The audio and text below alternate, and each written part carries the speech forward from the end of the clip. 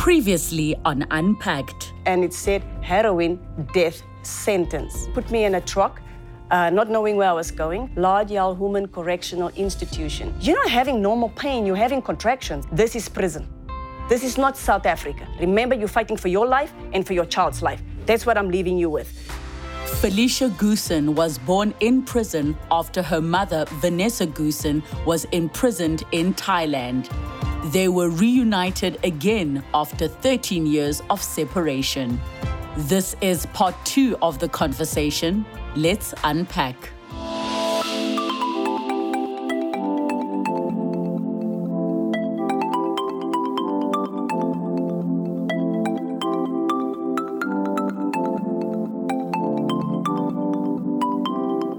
So that was the birth, and then I stayed there for 2 weeks in the hospital. Then they moved me back to the room with the small space and she next to me. So your baby then ended up being next to you in the prison in the same circumstances. Same. You just had to learn to raise her there. Were you able to breastfeed in prison? Yes, but she didn't want to drink on me because I didn't eat properly. So she completely no. She said no. How do you feel, Felicia, listening to your mom share the story? I mean, it's not news to you, but how does it feel listening to her speaking about it? It sounds new every time. Yeah. I think I've heard it over 100 times. It's just like, wow, this actually happened. Yes. It's reality and just the strength. And how does it make you feel? Currently, it still moves me. More compassion. I used to feel anger. Why? Because why us? But then the healing journey I went through, and I found healing. And what we're doing with our lives and what we came from is more important than what happened. So it brings a lot of healing, brings a lot of reassurance that nothing's impossible. And that with faith and with belief and believing in yourself, we continue and we have this life now to live. I mean, you obviously don't have memories of the time you were in prison with mom. But at what point in your life did you become aware that those were the circumstances?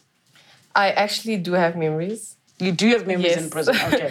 Yes, so those only came when I was 19 years old. Yes. So it was blocked out. Wow. Below 19. And at 19 years old, so I always knew about the circumstance because my foster parents told me. And I did go to Thailand a few times. It's like 3 or 4 times. So maybe then share with me, you were born and how long were you living in the prison with mom for? 3 years. Then on my 3rd birthday, can you correct me if I'm wrong? On my 3rd birthday, my mother's best friend Melanie and husband and the daughter came to fetch me. So what is the rule in Thailand, in the Thai prisons, in terms of how long your child can be with you? That was 3 years, but then they changed the policy from 3 years to 1 year. So she went 2.5 years old. They told me she needs to go. If she doesn't go, they're going to put in an orphanage in Thailand. Yes. So that is why I had to make preparations for her to go. And also because she was speaking Thai. Yes. So I had to prepare her that she's going to leave me. And I had to deal with it first. And then get it to her because I couldn't cope with it. That she actually have to leave. And then preparing her that she was going to go. It was very difficult, it was very hard, but then I had to realize that this is not a place for a child. I'll be selfish if I want to keep her there because of me. But she needs to be in a normal environment to be able to be raised normally and not in a place like that. And what helped me to understand that was really God, because I did not really understand that one. And I mean, how did you choose the people that were going to take her in? My best friend, she have a baby that's the same age as Felicia, more or less. They are 2 weeks apart or something, 2 months? No, she's in February. October. Okay, they're a few months apart. And then she contacted me because she was my best friend. And she said to me, you know what? Because I have a daughter, there's the same age as your daughter, and that by your mom, there's no small children. And I think it would be best if me and my husband come and take her. And I said, no, go and speak to my mom first, which they did. And so they flew over to come and get her. So that also was, for me, just a miracle. Because she was so excited to go to South Africa, because I was speaking Thai to her and I was telling her, Chan Pai Africa Thai, meaning you're going to South Africa. And I was explaining to her, she's going to have toys and, she's going to shower in warm water because we shower outside in cold water. And I was trying to paint this beautiful picture for South Africa, and she was so excited to go to South Africa. But the day that she had to leave, 15 minutes before the time she had to leave, she decided, she was on the other side with my friend playing with her daughter. And then she sat on the other side and she looked at me and she said to me, to the guard, she looked at the guard and she said to the guard, "Bird Patu," meaning open the gate. And then I looked at her and I said to her, Tamai, Bird Patu, why you want to open the gate? And she said to me, Chan Mai Pai Africa Thai Lao, meaning I'm not going to South Africa anymore. I looked at her and I was like, she came to sit down. And now I'm standing there. What I feared is happening. Now I'm freaking out. I don't know what to do. I started hyperventilating like I was going to have an anxiety attack. And then the warden came, the prison guard came, and she said to me in Thai, and she said to me, "Don't you dare break down in front of your child." That's what she was. So that kind of, but you know how difficult it is to suppress your emotions. I felt like I had this knot in my chest, and it's like I'm struggling to breathe, and I felt like I was going to collapse. And as I'm standing there, I started to shake, and inside of me, I couldn't even say a proper prayer. All I could say, it's like, Jesus, just help me. Please, just help me. That's all I could say. I couldn't do anything. I was just shaking because I felt I'm not going to make it. Yeah. And then in the next minute, she jumped down. She looked at me and she said to me, "Okay, Chan Pai Africa Thai, but may you tong ma len leo." Meaning, I will go to South Africa, but you have to come soon. So I didn't know what to say because I don't know when I'm coming home. So I looked at her and I said to her, "Okay, may tong ma len leo. Your mother will come soon." And then she went out. And I felt like I couldn't. I went on my knees. I held on to the bars. And I just couldn't hold the tears anymore. I was struggling. And then it just started rolling down my tears. And then she came through the bar. And she had a piece of tissue. And she wiped my tears through the bar. And she said to me, "Mai tong long. Mother, don't cry. You tong ma le leo. You will come soon." This 3-year-old strengthened me. So that kind of made me to just calm down a little bit. But when she left and I heard her scream outside because she'd never seen a dog, she'd never seen men, so she completely freaked out. And I'm inside, the doors are locked. She's screaming outside, nothing I can do. You know the different screams of a child. And that was a panic scream. It reminded me when I got arrested the first day. And then I was just thinking like, what she must be going through. And I just felt like my heart was ripped in two. And I just fell right there and I just cried my heart out. So what was your earliest then childhood memory? My earliest child memory at 19 was the smells, the feeling of leaving that day from the prison. Then I understood, because as a 19-year-old, I couldn't deal with it. So I was like, that 3-year-old, what did that 3-year-old go through that it was so traumatic, I probably blocked it out. So at 19, when things were going on, and already I was suffering depression, anxiety, disorder. I had like chronic pain constantly, and the memories decided to come out, come back, and I just couldn't cope. I couldn't go to university. I wasn't washing. I wasn't eating. I was just laying there, and I've been suicidal most of my life. And then that time I was like, okay, this time it better work. Yes. Better work. And I didn't want to sleep, so I wasn't sleeping.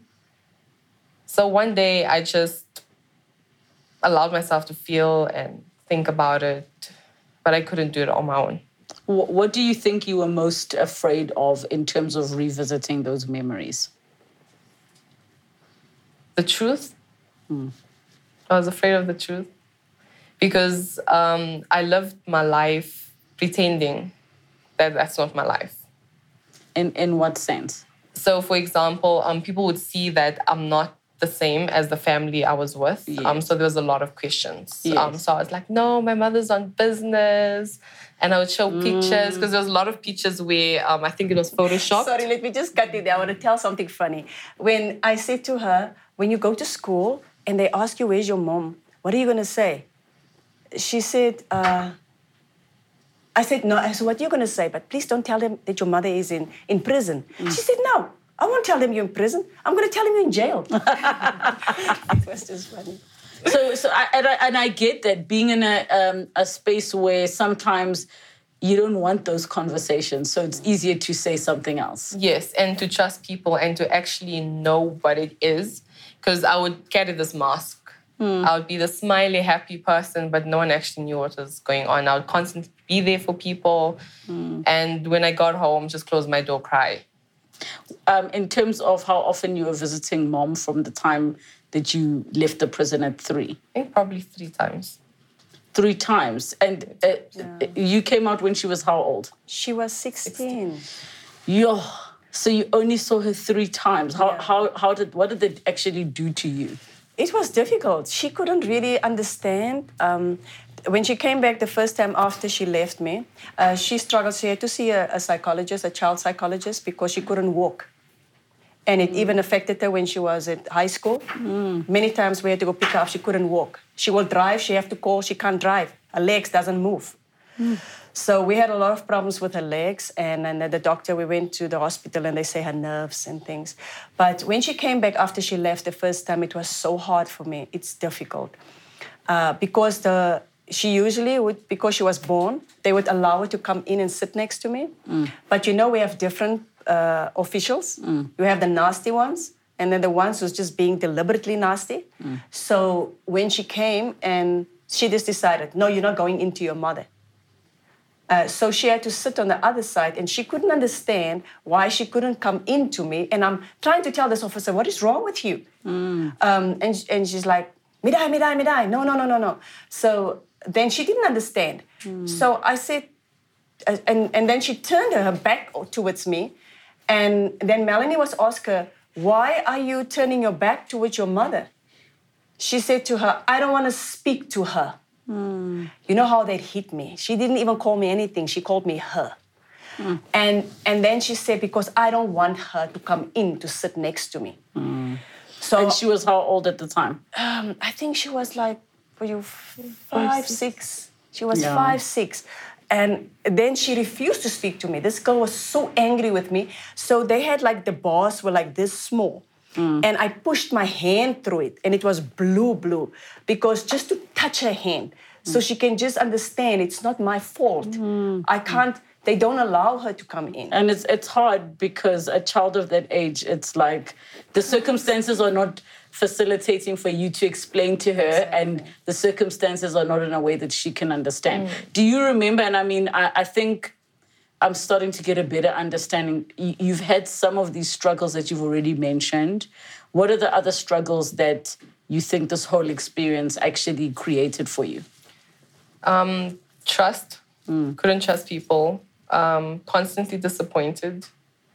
I felt that I needed to be strong all the time. So not acknowledging how I'm feeling, not wanting help. I don't like people touching me. I don't like...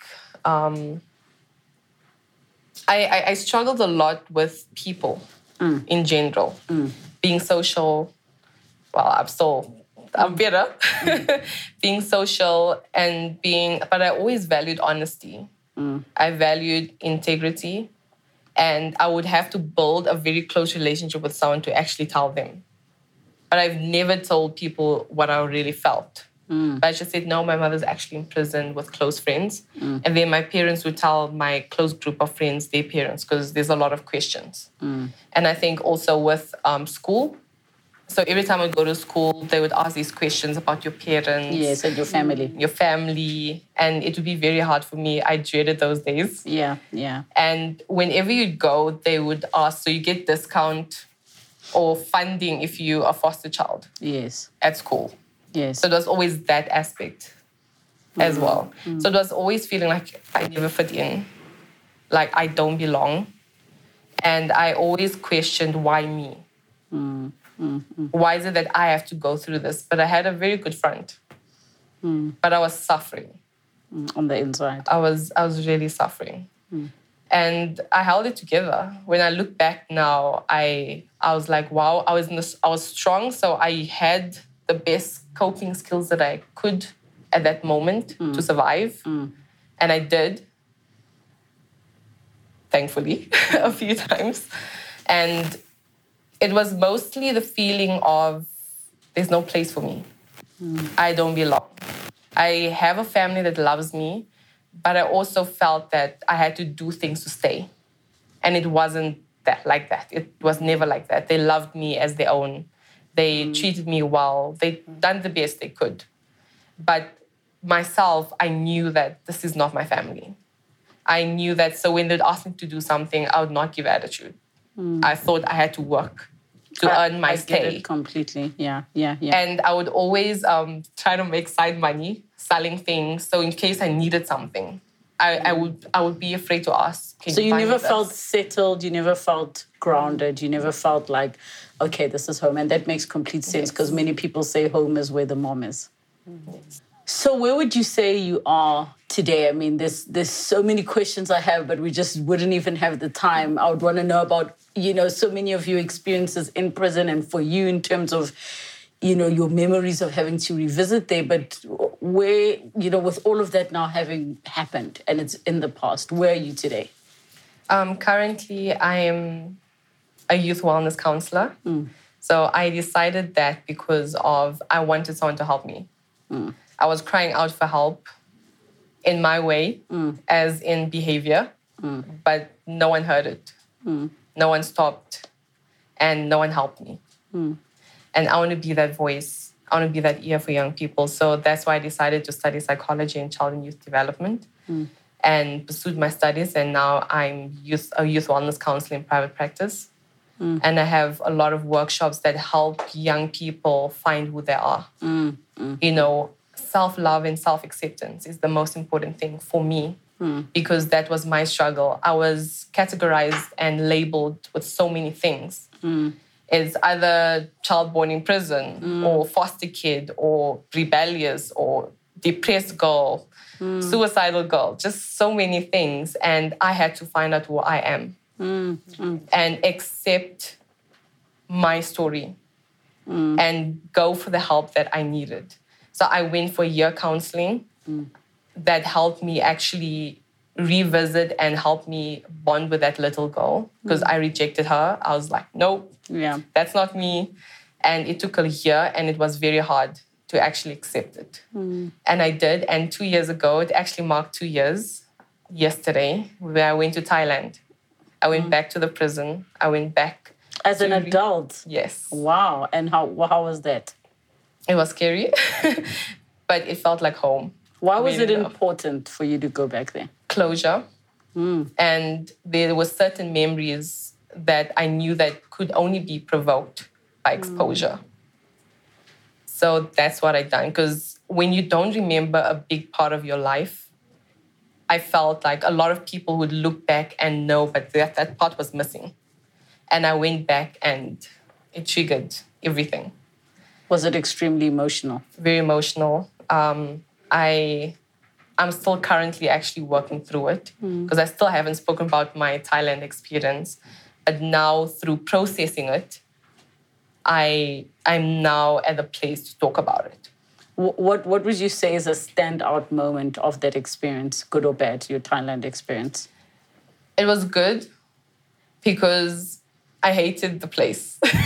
I blamed Thailand. I blamed the people. But when I went there and I met the people that knew me since I was a kid, I went to say thank you for the support, especially this old couple, Mr. and Mrs. Holmes. They are 93 and just to say thank you just before, they go or just to know that what you've done for us, I appreciate it. And look at my life now and just continue to do what you are doing. And with them, and I met so many people that in my life I felt that I wasn't important. People didn't love me. But I realized there's so many people who love me. I think that was the turnaround for me in Thailand. That it wasn't only one person or two. It's a multitude of people. And so many people that were in prison got healed through me going to Thailand. Yes. Yes. And that was the highlight, that our experiences, yes, it's painful, but sometimes it's to encourage others. Can you still speak Thai? No, I only know the basics. Yes. But you can still speak it. Yes, I still do. And who do you communicate in Thai with? I still have, friends that I've met in the prison, and because we started the church in prison, so because I had to learn Thai to tell people about Jesus, which was a very hard struggle for me, but that is how we started building a church, we were persecuted as well, but to see they're still outside and how they're doing, and so I just get calls and things like that, and I still meet like Thai people here. And even when I travel around and I minister in different churches, I do meet Thai people as well. So yeah, but mostly I do speak to calls that I speak to people that I know in Thailand. Yes. Hey, did you ever go back to the prison after your release? No, I don't think so. Is it not something that you feel the need to do? No, I would love to go back to the prison, for those girls that are in there, to give them hope. And to be able to use their time wisely while they are there, and to learn, if you still struggle with your hatred, your unforgiveness, your bitterness, it's going to keep you behind and it's going to destroy you. Yeah. But just the fact that going to Thailand, and if they could just, because I have a record in Thailand, not in South Africa, they will tear me apart. And I don't think I want to do that to myself. I understand. That is the reason. But I would love to, because I started going to prisons here in South Africa, and just to give hope and to speak to, to the inmates in South Africa. So, just so that everybody understands, how is it that you eventually got released early? It's due to the King's. His birthday is on the 5th of December. So when it's his birthday, he would sometimes give amnesty, which would reduce the sentences, but according to different cases. Like the murder cases, their sentence was always reduced half, and they would always get amnesty every time the king gives amnesty. But for drug cases, very seldom, very hard. They give us the least. So I received 4 amnesties from the King of Thailand. I went to first court, I got a death sentence that was commuted to life. I went to second court, they gave me life again. So I appealed for third court. So when I went to third court, my sentence was reduced to 35 years. So, and the amnesties, I got 4 amnesties, which reduced my sentence over the years. So in 2009, Thailand is using a different year. But in our year, it was 2009, that I needed 1 more amnesty. So then I got another amnesty, the 5th amnesty from the King of Thailand. So he reduced my sentence with 2 years. So in 2010, I already was 16 years in prison. Yeah. So my sentence was reduced to 18 years and a few months. And then the 2 years reduced it to 16 years, 6 months, and 16 days. I don't know what was up with those 6s, but at least that is how I was able to return back home to South Africa. When you got the news that you were being released, what did that feel like, and how did you react? I wasn't sure, because I didn't trust the Thai people. They have released many wrong people and bring them back. Oh, wow. Yeah, so I was just like, I had to contact my embassy. I had to make sure that they have it on paper to make sure that they know that I am really going home. Yes. And they even tried for me to have a parole in Thailand. I was the first foreigner that has tried to have a parole. Wow. So that you would have been forced to actually stay in Thailand. In Thailand, yeah. So when the embassy came and they did check and made sure, I said, make sure. And only when they gave me my ID card and my sentence changed on my ID card, then I believed it. And I was very excited. I couldn't believe it. And when the news got home, they didn't believe, because every year I tell them I'm coming home. So they were like, is this one of those years? But when they actually got the news that I am coming home, my friend Melanie Holmes, who raised Felicia, she was very excited. And what she was concerned about was that, please, when you come home, don't take your daughter away from me. I said, I don't know her. I had to learn. We need to bond. We need to learn of each other. So you are the only one who can help us do that. I said, no, she says she's the light in my life. That's how she put it. But unfortunately, just a few weeks before my release, I got the bad news that my best friend at 37 years old, who raised her, had a pain in her chest, went to the hospital and never came back. She died of a heart attack. And I just could not understand that. I'm about to come home. She was supporting me. She was there for me. And now that I'm coming home, she passed away. I'm like, how? What happened? And not That's such a sad turn of events. That is. What did that do to you? It's like you lose one, gain the other. You have to lose the other to gain the other one. So it's something that you just can't understand.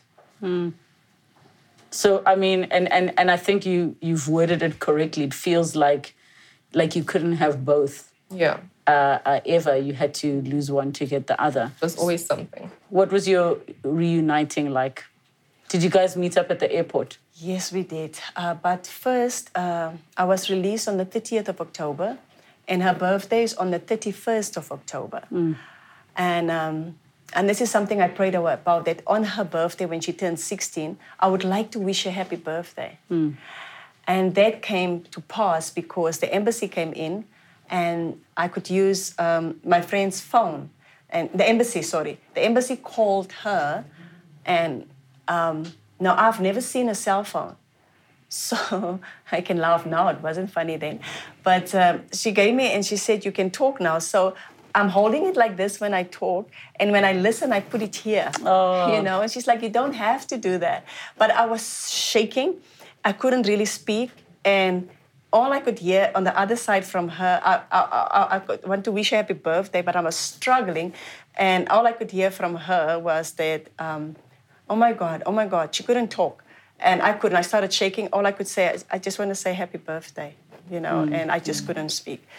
Yeah, that was, but when I was on my way to South Africa, I only felt safe when I was up in the air. I was just like, now I feel safe. Because you're worried that at any moment they can come and say mind. they made a mistake. That's when I could really actually cry and just breathe. I was just like, I'm really going home. So when we were close to South Africa, I kept on asking the air hostess, like, how far am I? And I don't know what she was thinking, but it's like an hour. And when she said half an hour, I started hyperventilating. I started having like a panic attack. But I taught myself how to control it and doing my breathing. So when I landed, and I was just like, I wasn't ready. I was just like, I can't do this. I cannot do this. And so there was newspapers there, and I was just like, I don't think I can handle this. You know, if they could only have one newspaper inside, that's fine. But I can't handle everybody. I can't. And I didn't want to go through. Then she called, and she said to me, something like, it's finished. Something like that. It's finished. And so when I went through those gates, they was difficult. They were so difficult. Because number one, I didn't see my friend there. I saw her husband and their children with her. My family was there, my friends was there, and then my sister. She passed a few weeks after my friend. She also died of a heart attack. Wow. So it was just like... Overwhelming, really. What's your relationship like today? It's really good. It's really good. Is it feeling like mother-daughter, or is it feeling like friendship? What does the relationship feel like? I think for me, it feels like friendship. Feels like friendship. We have a good understanding, and we're still getting to know each other more and more. Because it's been how many years now of you being back home and you guys being 10 years? 10 years. Oh, it was difficult, Very difficult. We just didn't get along. We couldn't be together. Because I minister in churches, so I go around, and then this one day I took her with me, and I asked her if there's something she want to share. She got up there, she said, I hate you. Oh, wow. I said that? Yes. She said, I hate you, actually. And she said she can't forgive me. And then I was happy she said that. Because, you know, healing comes from within. And you can only deal with things when you actually confront it and you're not in denial. So I was happy she said that. Yeah. And then I started asking her questions, and she said, I can't forgive you because you kept on saying you're coming home and you never did. For 16 years, I waited. Yeah. I waited for my birthday. I waited. Do you remember now? I waited for my birthday. I waited for Christmas. I waited, and you never came. So that healing took place on a church platform. And maybe that's where, it needed God in the mix. Which was good. But you guys are okay now. You're working on your relationship. Much better. You with the type of work that you're doing are in a much better place. You are in your ministry. Are you in a better place? Much better. Also doing the motivational. Yes. So when I started the motivational, I struggled. I would get anxiety attacks because I have agencies, so the different companies, I travel different companies, and I was just saying, because there's something you learn in prison is that you push through no matter what. No matter how hard or difficult it is, you're going to come to the other side. If you don't push through, you'll never make it. So that is something that was instilled in me. So I would get anxiety attacks right there. And that is how I got my healing, through the motivational speaking. Do you think that there's anything you want to share with the viewers watching that maybe they don't know about your story? They don't know about my story. Maybe the part where I felt like a mistake for most of my life until the age of 19. And I realized that I'm not. I've never been, and I never will be. And that our story is part of who we are. And healing from it will just benefit us so much. Instead of living in that pain and not using the time that's ahead. And that if it's not dealt with, you won't be able to be content, to be happy, and loving every part of yourself with things that you don't like, as loving, accepting, and embracing. I'm honestly so joyful. I live my life. I have compassion, and I just love. Thank you so much for that. Anything you want viewers to know that they may not already know about your story? What I want to say, what I've learned is that trust. It was very difficult to trust people and trust myself. I struggled to make decisions because I didn't trust my decision. I always had to depend on somebody, and I would really make triple so. If I saw one lawyer, I want to see 2 more lawyers to make sure that I'm making the right decision because of the decision I make where I end up. So I was so scared of making a decision of anything until I got all the information so I can make an informed decision. So it really took me some time to really begin to trust me, and that's where God helped me in that regard, and also trusting people. I've learned that you must be careful who you trust. Trust caused me to end up in that situation. So it is really, because when I would have talks, I had young women coming up to me to say, thank you for sharing, because you know what, I was about to carry drugs. I was about to do favors. I take so many favors, took a package for somebody from here to give there, not knowing what's inside the package. So I just want to say thank you. So be careful who you trust. That's the one thing. The other thing is forgiveness. We all are going through so many things. We face so many things. There's hurt, there's pain, there's anger, there's some have maybe been raped, mistreated, been a lot of things. So people are sitting with a lot of hurt, with a lot of pain, with a lot of anger. And something that I've learned in prison, that I fell in such a deep depression. I suffered from depression, anxiety, and panic attacks. It really took my life because I was hospitalized. I couldn't talk, I couldn't walk, I couldn't eat. I was so skinny, and I gave up on life. And that was caused by my anger, by my hatred, by my unforgiveness. You're not hurting anybody else. But yourself. You're hurting yourself. Yeah. And the anger you have towards the people is that what is controlling you. It has that power over you. So what I would like to leave with everybody, the reason why I can do what I do today, being a counselor, author, minister of the gospel, and doing women camps and all that, I wouldn't be able to do that if I did not forgive. I didn't have the peace. And I think that is the most important thing, to come out of this, is that you find yourself in a situation where the forgiveness is not just for everybody else, it's also for yourself. And Yeah, and I'm so grateful that both of you were able here to come through and to share your story. So thank you so much to the both of you, Vanessa, Felicia. Thank you for opening up and being so honest. These conversations, man, are so necessary. This is such an extraordinary story of two ordinary women. Thank you for joining us on the show. Thank you so much for having us. Hashtag Unpacked with Relebogile. Yes, I, like you, still have millions of questions that I'd like to ask, but we'll leave up the details of where you can get more of this amazing and extraordinary story. And it isn't just about being born in prison. It isn't just being arrested. Like, you are a person. You are more than your identity. Who you are is more than the things that happen to you, in as much as they form part of your story. Thank you so much for joining us. Have a good night. Next time on Unpacked. Uprooting kids when they're growing up is very difficult. A lot of people who hate on you or who are jealous towards you literally admire you and wish they could be in that space. Yeah, I love the fact that you have such a positive attitude.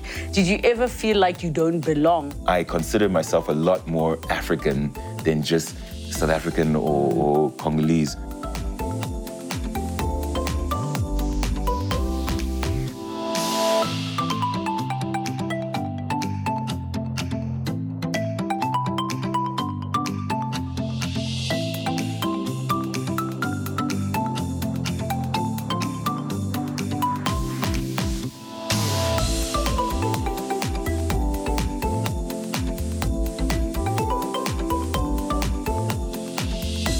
Thank you so much for watching Unpacked with Relebogile Mabotja. Make sure you subscribe to my channel where you can get to watch more episodes. But more importantly, you can be part of our online community. Comment down below, share with us who you'd like to see on the show, what story you'd like us to discuss. We love engaging with you. Keep it coming and don't forget to subscribe.